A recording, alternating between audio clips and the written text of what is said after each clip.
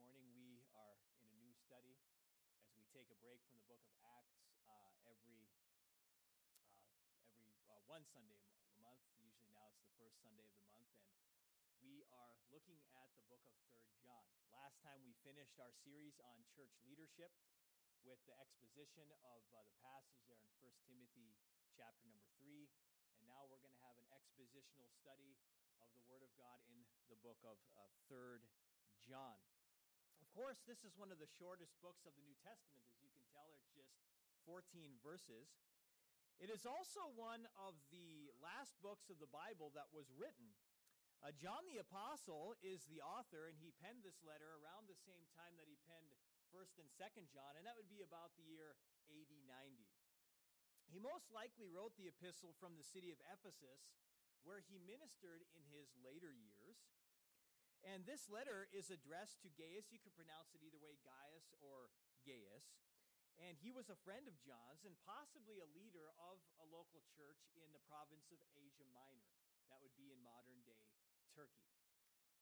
That was a very important place where many local churches were in Scripture. In fact, the 7 churches of the book of Revelation were all in that same locale. Some believe this to also be the most personal of the epistles of John. But let's just get into the text, and we'll examine here what the Holy Spirit moved John to write, and then we will go from there. Let's begin here in verse number 1, where John writes, "The elder unto the well-beloved Gaius, whom I love in the truth." Notice, brethren, how John first begins by doing what was customary at that time, introducing himself. And he refers to himself here in this passage as the elder. It is really interesting that the apostle introduces himself in this way, but it's also such a good description of John at that time when you consider who he was and what he was doing in the church.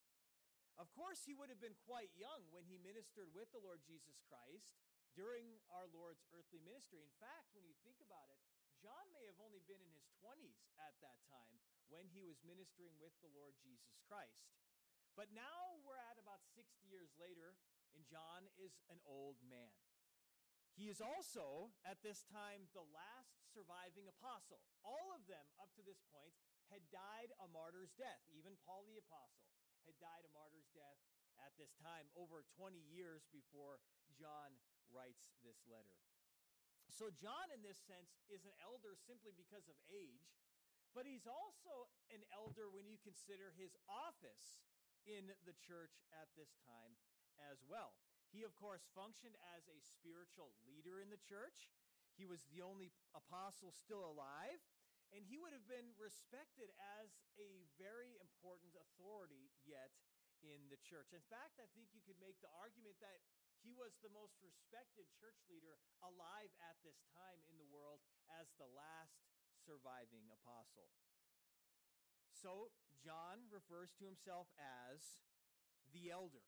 And then notice who he's writing to, the elder unto the well-beloved Gaius. Now, just so you know, Gaius was John's friend, and he was a very prominent member in a particular local church there in Asia Minor. There are other men that have this name that you'll see throughout the New Testament. This may sound familiar to you. If you read through the book of Acts, you'll read of Gaius in there. You also read of a Gaius that Paul the apostle baptized in 1 Corinthians chapter 1.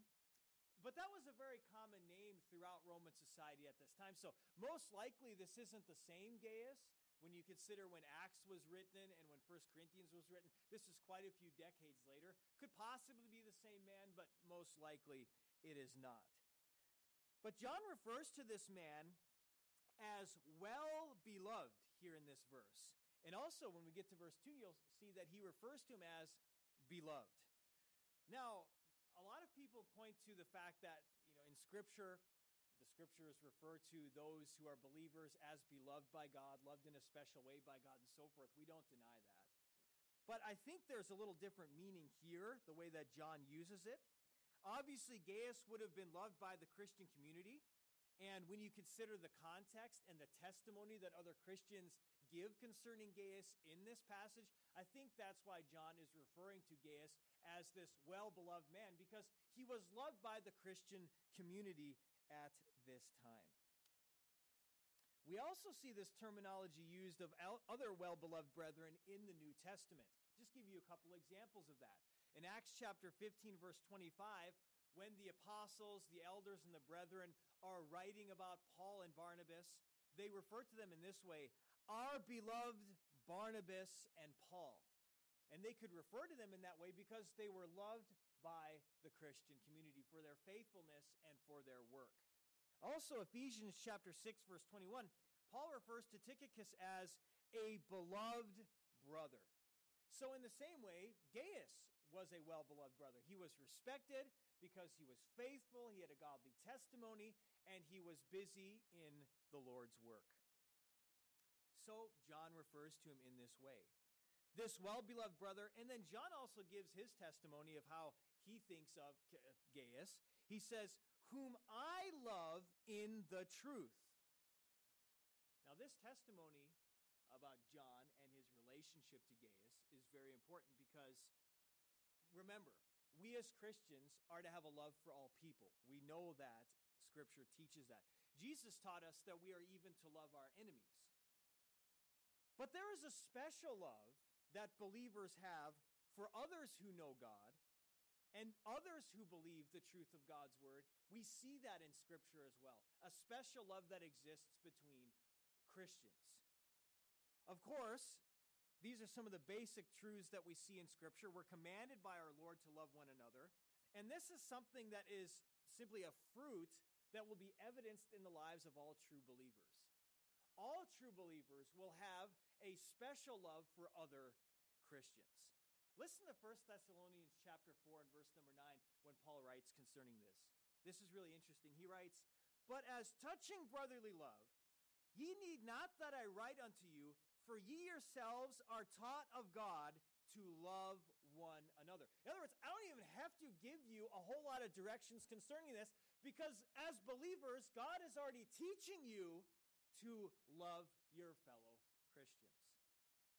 You see, when God brings a person out of spiritual death and to spiritual life, that person not only begins to love Christ first and foremost, but they also begin to love others in a special way who are being conformed now to the image of Christ and who are in agreement with him or her concerning the truths of God's holy word. Obviously, all of us have people in our lives that we have a special love for, maybe even lost family members and friends and relatives and so forth. But there's a special love that exists between those who are in our spiritual family that we just don't have for the unbelievers. Perhaps 1 John chapter 3 and verse 14 puts it more clear than any other verse in the Bible when John writes this. We know that we have passed from death unto life because we love the brethren. He that loveth not his brother abideth in death. So we see really clearly here, what is one of the fruits of having the new nature? Genuine love for others who are also Christians, who have also been born again. This is so practical for us, brethren, because we understand then how we are to love other people. We care for all.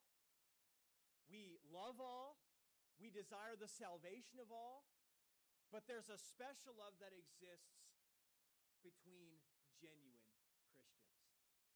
But it is a love that is linked with and based upon the truths of God's word. Notice in the verse there, he says, the well-beloved Gaius, whom I love in the truth. So it's a love that's based on truth. So therefore, when you consider our modern day, it's impossible for me to have this special love for anyone who would call themselves a Christian, but they would be a progressivist Christian or a affirming Christian or a revisionist Christian who twists the scriptures to try to justify other people's immoral lifestyles and say that they are also Christians. You see, because such people believe in heretical teaching. Such people are actually false Christians who don't hold to the ancient historical and biblical faith that has been passed on generation by generation to us as is revealed in Scripture. So we don't just have a special love for anybody who calls themselves a Christian, no, but who affirms the truths of God's Word and who evidences in their life that they have too been regenerated by God's Holy Spirit. It is a love based upon truth. It is a love for Christ's sake. In other words, we love His people because we love Him. In fact, Matthew Henry said it very well. He said, quote, "To love our friends for the truth's sake is true love." You see, when you have a love for people that's maybe in your unconverted days, let's say, that's not based on the truths of God's Word, it's not a love that is based on reality in the way that things really are.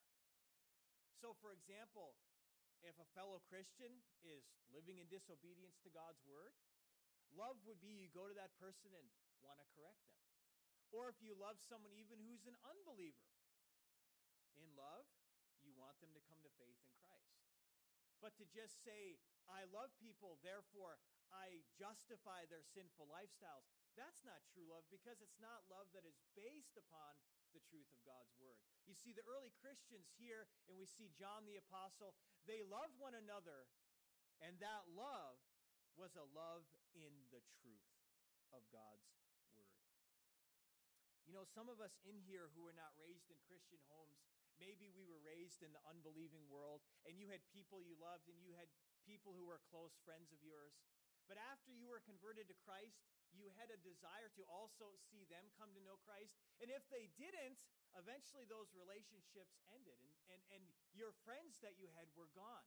Because now the love that you have is a love that is based on the truths of God's Word, and that completely changes relationships.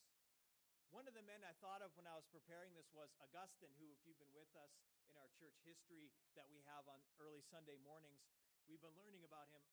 And we learned that prior to his conversion in his early 30s, he was a man that lived a really immoral lifestyle.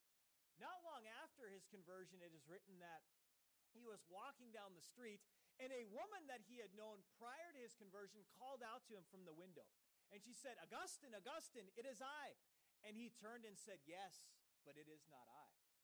And then he kept on walking. You see, now that relationship was completely changed because now Augustine was living according to truth, and that affects relationships.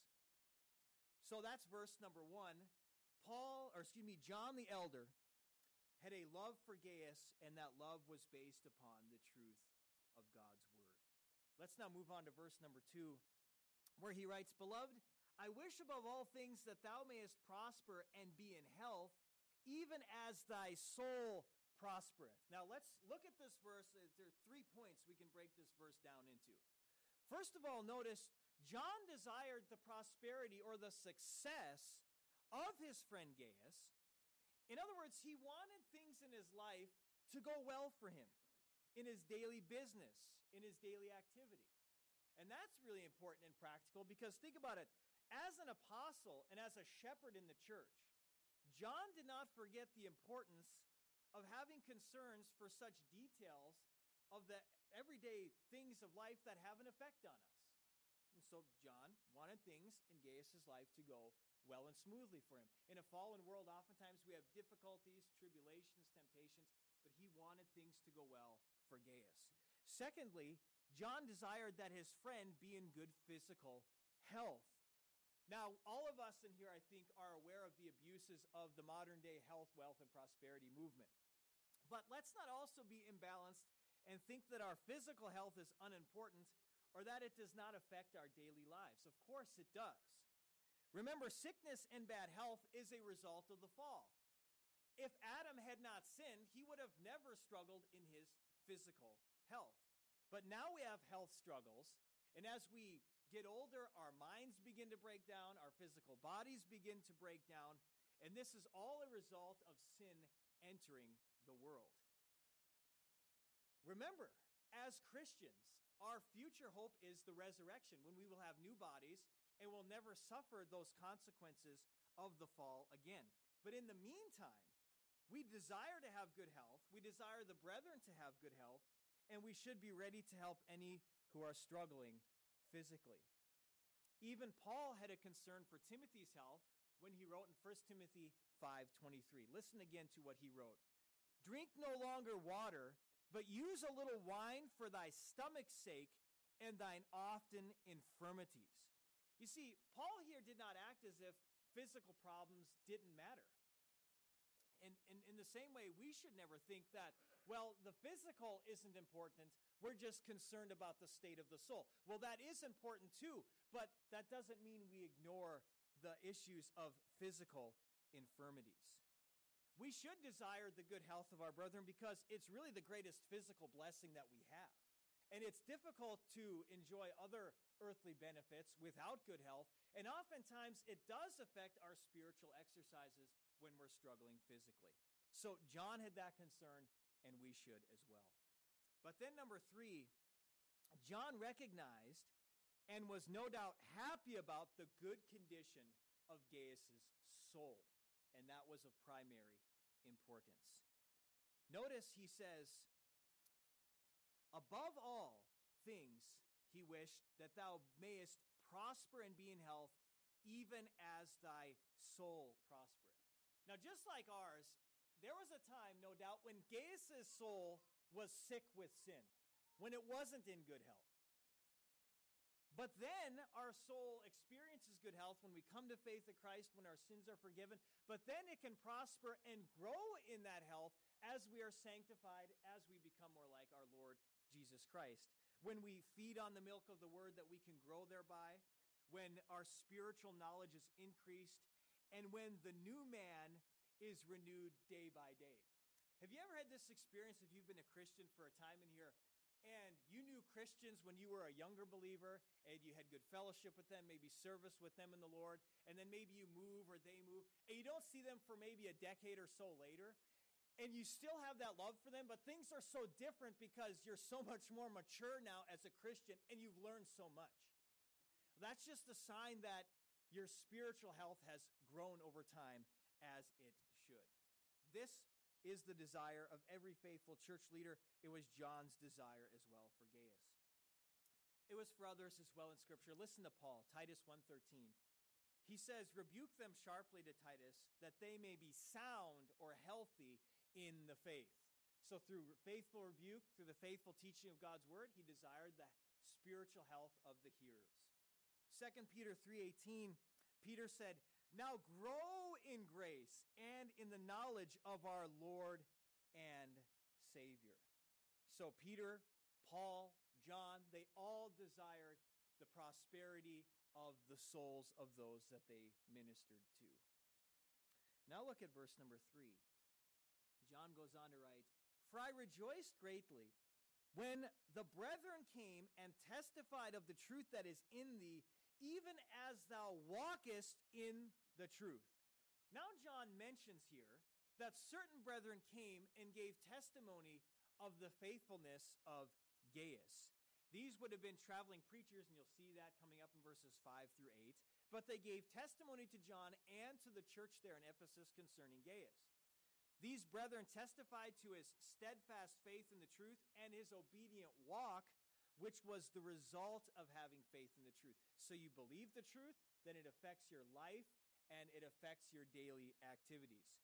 The word here translated in the King James, walkest, is used a lot throughout the New Testament, and it refers to our daily conduct. And this is so common throughout the New Testament, but just one example, Luke writes about Zechariah and Elizabeth in Luke chapter 1 and verse 6.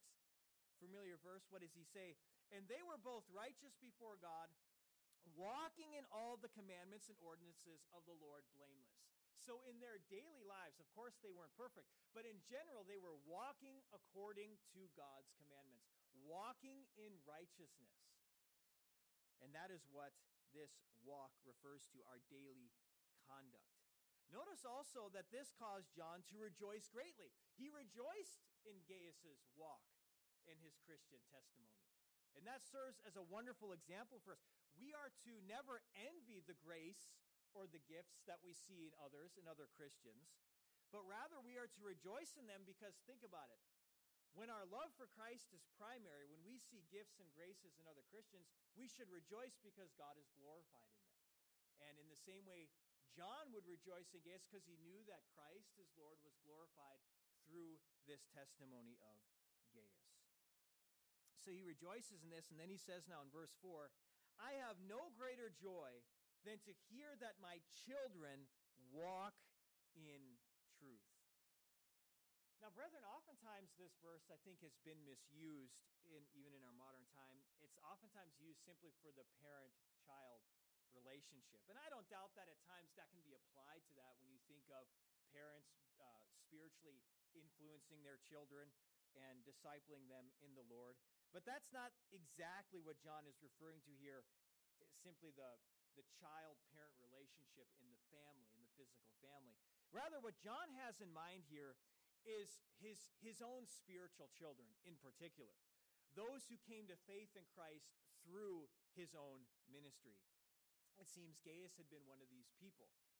So when a person is used then as an instrument to lead others to Christ and to disciple them, there is often a close relationship that develops. And John and Gaius had this. And this can be used years down the road. If you knew people who discipled you early on in your Christian walk, and you see them years and years later, that closeness oftentimes is still there because of the way that God used them to lead you to Christ or to build you up in the faith. And this is the kind of relationship that John and Gaius had. Paul refers to this same kind of relationship in his epistles. Listen to 1 Corinthians 4:14 and 15. He says, As my beloved sons, I warn you, for though you have 10,000 instructors in Christ, yet have ye not many fathers. For in Christ Jesus I have begotten you through the gospel. So what is Paul saying? Through his ministry, through his preaching, God brought others out of spiritual death into spiritual life. They were born again by the Spirit of God. And as a result of that, and as the discipling ministry then that Paul had, in a sense he was like a spiritual parent, and they were like his own spiritual children. 1 Thessalonians 2:11, he also says, As ye know how we exhorted and comforted and charged every one of you as a father doth his children. You see the relationship there. That's what John had with Gaius and with others. And he had no greater joy than to see that his spiritual children continued to prosper, their souls were prospering, and they continued to grow in the faith. Faithful ministers of the word will always desire that those under their charge will know and understand the word, number one, and secondly, that they will believe and obey the word and grow in that. According to Hebrews 13:17, faithful leaders ought to shepherd, it says, with joy and not with grief. So as the soul of Gaius prospered, as he walked in the truth, John had no greater joy. You see, this is what he lived for. This was what was important for him as a man called by God to minister. Now let's look together at verses 5 and 6. We'll read these verses together. Beloved, thou doest faithfully whatsoever thou doest to the brethren and to strangers, which have borne witness of thy charity before the church, whom if thou bring forward on their journey after a godly sort, thou shalt do well. Now notice a few points here just from these verses. First of all, Gaius provided shelter for traveling believers. And we'll see here that they were, in verses 7 and 8, they were traveling preachers as well. And in this, he did a good and faithful work, John says here in verse 5. So again, he calls Gaius here beloved. In this verse, Gaius was loved by the brethren. But not only was he loved by the brethren, he loved the brethren as well. And he went out of his way to demonstrate that love for the brethren by providing hospitality to those in need. That's the first point. Look secondly, these brethren whom Gaius helped testified of his charity before the church. So these preachers who traveled, you'd call them itinerant preachers, and they ministered in other churches. They had so much love and goodness that was shown to them by Gaius, they couldn't help but to testify of his faithful work before the whole church as well, and testify what he had done for them. But then third, notice how John encourages him to continue in this practice of supplying the needs of such men. He says here In verse number 6, they have borne witness of thy charity before the church, whom if thou bring forward on their journey after a godly sort, thou shalt do well. In other words, continue in this work. Now, bringing them forward on their journey is interesting because it really means that after providing for them, maybe shelter and food and so forth, it refers to dismissing them in a friendly and honorable way, and accompanying a person, maybe even sending servants with him for a time to make sure that they are safe on their journey and that they have everything that they need and that they're secure from danger as well. This is just simply biblical hospitality. It's kind of interesting. As an American, I have had this same practice here that I'll kind of laugh about in a little bit or joke about. But I heard a testimony before of Ken Ham, who is from Australia originally. And when he came to the United States the first time, or the first couple times, I think, when he was at somebody's house for supper or something like that, when a good night of supper was over and fellowship, he goes out the door and then he turns around, ready to say a few more things to them, and the door just closes. He's like, what's going on? Because in his culture, they walk the guests to the vehicle. And I've seen this, with other cultures before. You kind of show the person on out of the house. Oftentimes we as Americans just kind of let them out the door and go. But it's interesting how in this culture, oftentimes, they would lead the person for a time, making sure they were safe and making sure that they had everything they needed. This kind of language is used in other parts of Scripture. Paul says this in 1 Corinthians 16:6, and it may be that I will abide, yea, and winter with you, that ye may bring me on my journey whithersoever I go. There it is, bring me on my journey. Again, that has the understanding of leading him for a time, dismissing him in a friendly way, making sure he has everything he needs. In Acts 15 and verse 3, when Barnabas and Paul were traveling from Antioch to Jerusalem, it says that they were being brought on their journey by the church. There, that same language is used. The church equipped them, made sure they had everything they needed, and that they would be safe. Genesis 18:16, remember when Abraham met the three men, two of them were angels, one of them was the Lord.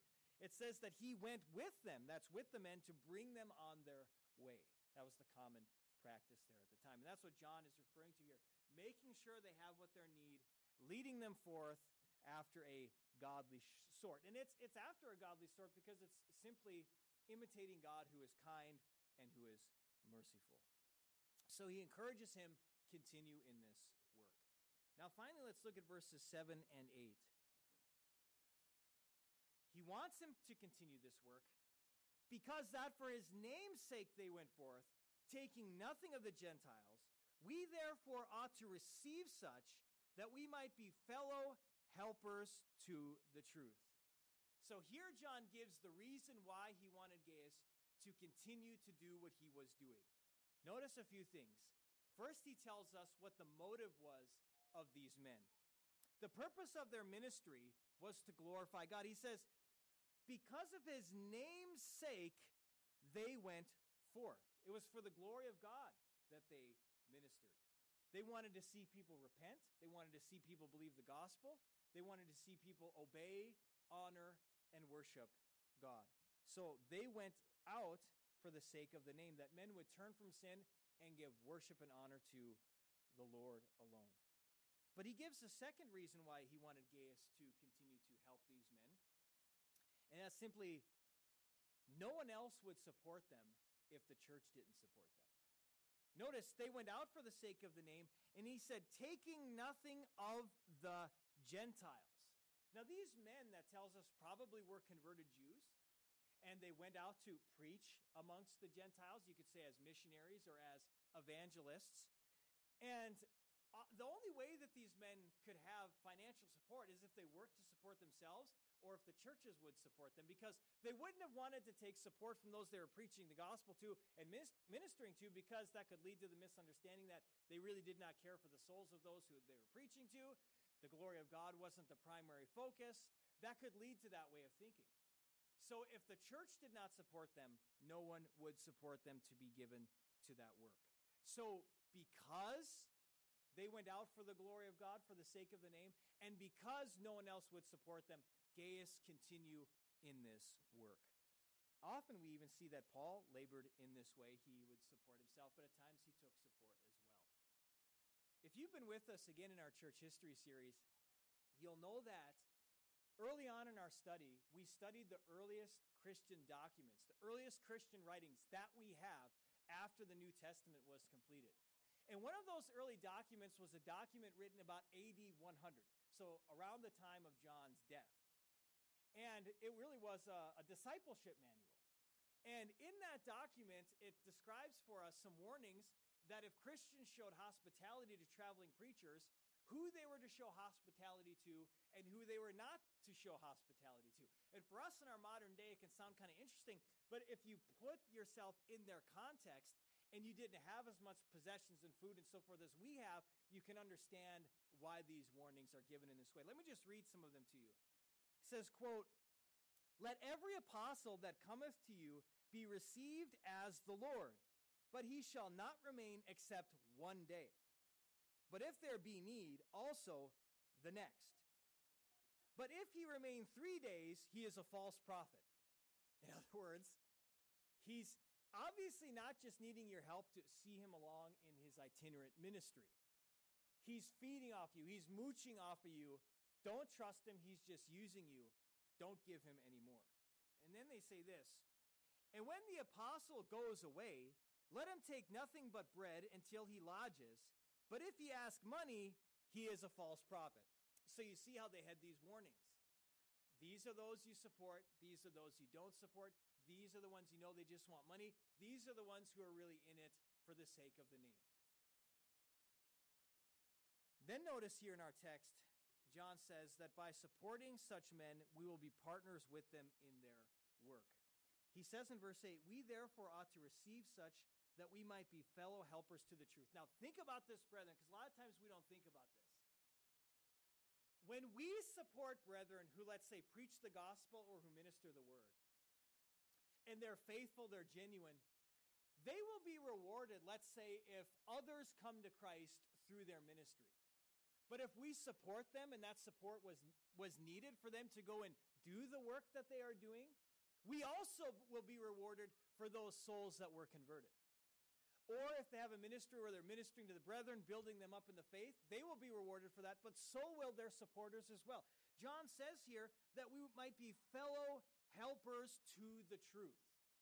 Oftentimes we might not see what's done because they're located somewhere else. We can't actually be there to see the ministry happening. But nevertheless, that support, not only will they be rewarded for their work, but we will be rewarded as well. I mentioned this past Wednesday night. I was talking about a ministry that saves people from trafficking.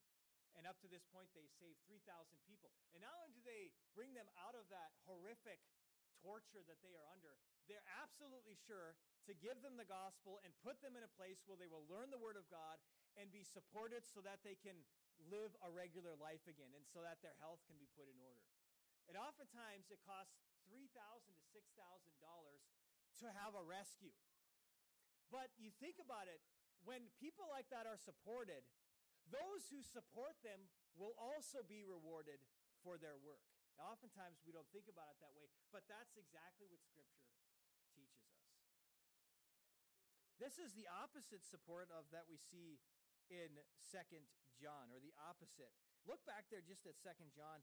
Look at verses 10 and 11. Here again is the warning of who we're not to help. 2 John verses 10 and 11 says, "If there come any unto you, and bring not this doctrine, receive him not into your house, neither bid him Godspeed, for he that biddeth him Godspeed is partaker of his evil deeds." So don't give them hospitality. These are false teachers in the context. And in the historic context, he's talking about the Gnostics who had a false Christ. They were not to show him hospitality. Why? Because if you do so, you're going to be guilty for the deeds that he's doing too. But in the ways that you help those who are faithfully ministering, you'll be rewarded as they will be for their faithful ministry. Now, brethren, before we come to the Lord's Supper, let's just look at two practical points as well that we haven't touched upon that we can pull from this passage, verses 1 through 8 of 3 John. First practical point that I want to mention here, notice how important, brethren, the church was in the lives of these early believers in a couple different ways.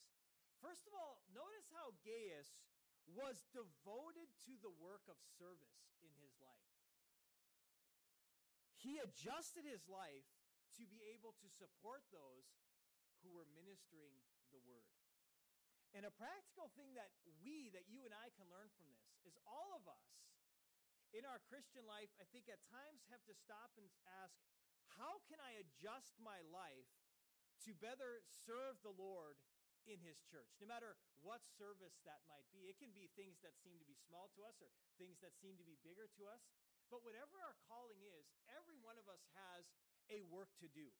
And so the question is how can our lives be in order so that we can fulfill that calling of God in our lives with God's people? And that's what Gaius did. He went out of his way to be able to take care of these traveling preachers. And that took time. That took effort. That took work. Our prayer should be that we too would be faithful servants as where God has us and how he would have us to be. It might be feeding the flock, providing for the needs of the saints, evangelistic outreach, supporting the work of the ministry in some way. Some of us in here, I think, would say now that we're a little older and we have families, that we're really thankful for the years previous, before we were married maybe, or before we had children. The time, just one example, the time that we were able to spend out on the streets preaching the gospel, handing out tracts, and talking to others. I know before I was married and before I had children, just an example, I had a lot of time as a single man. And I could use that time to devote it to these different works. And I'm sure many of you could think of that too.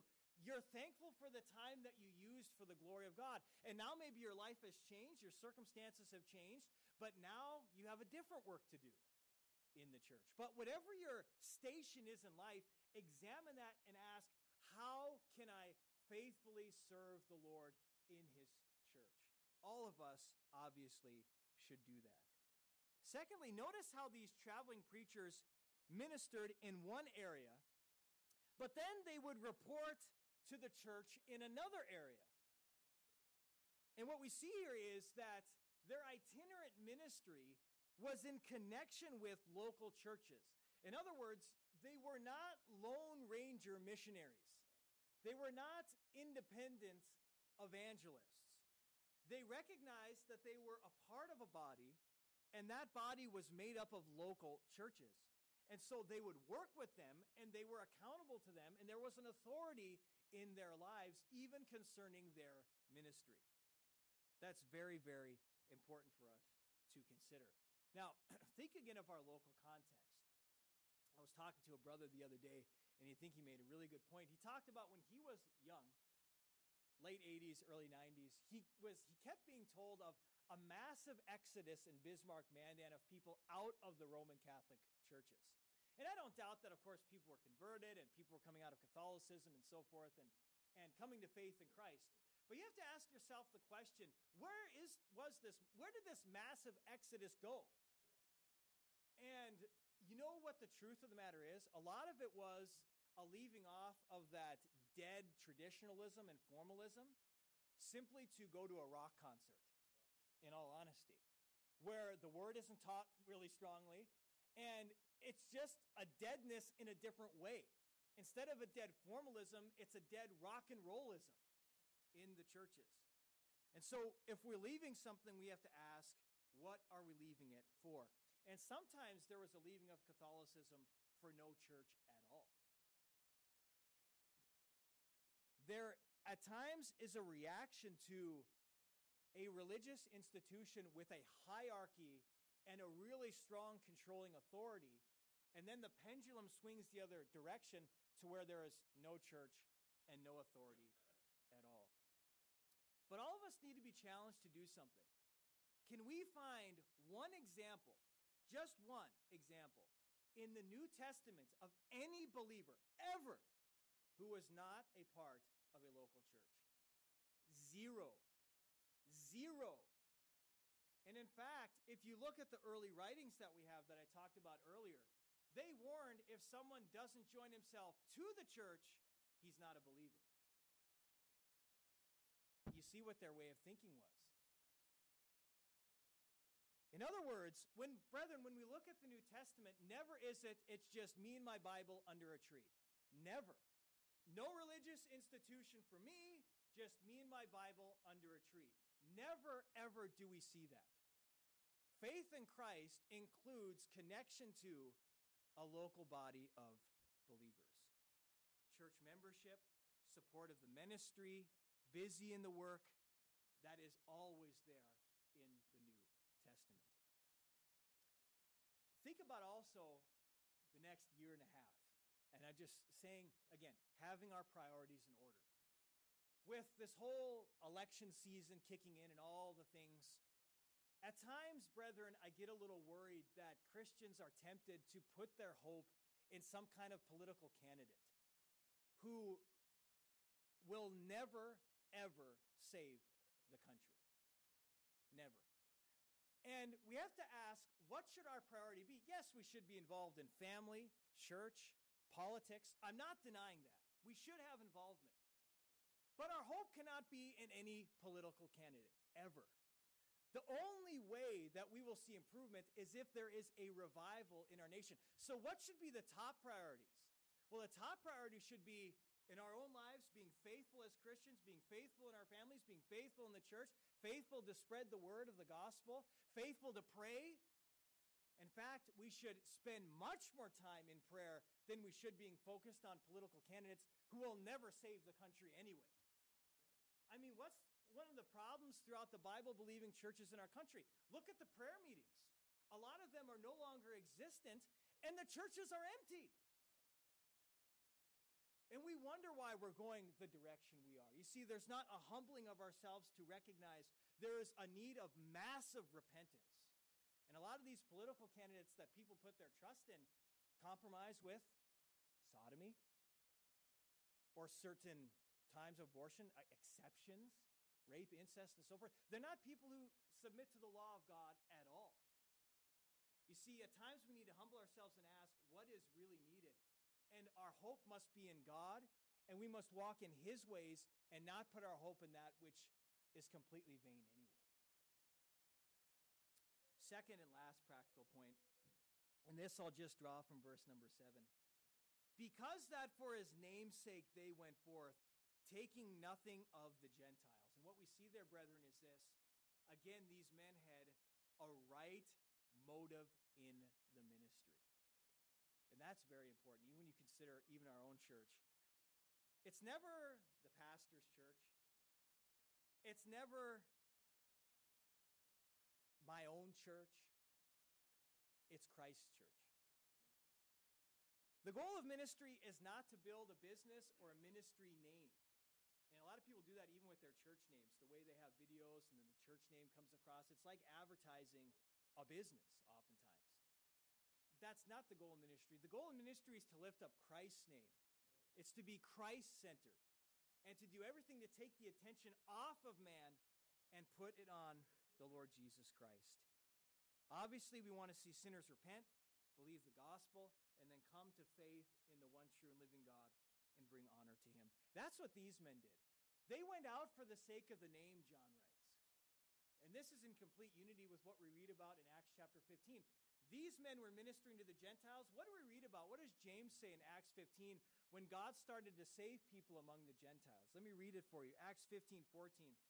He says, God did visit the Gentiles to take out of them a people for His name. You see, we're the fruit of that. Why is God saving Gentiles?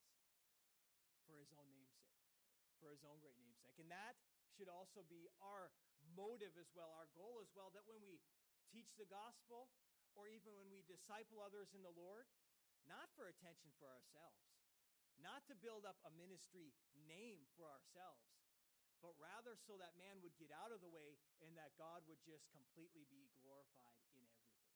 And that should be our goal.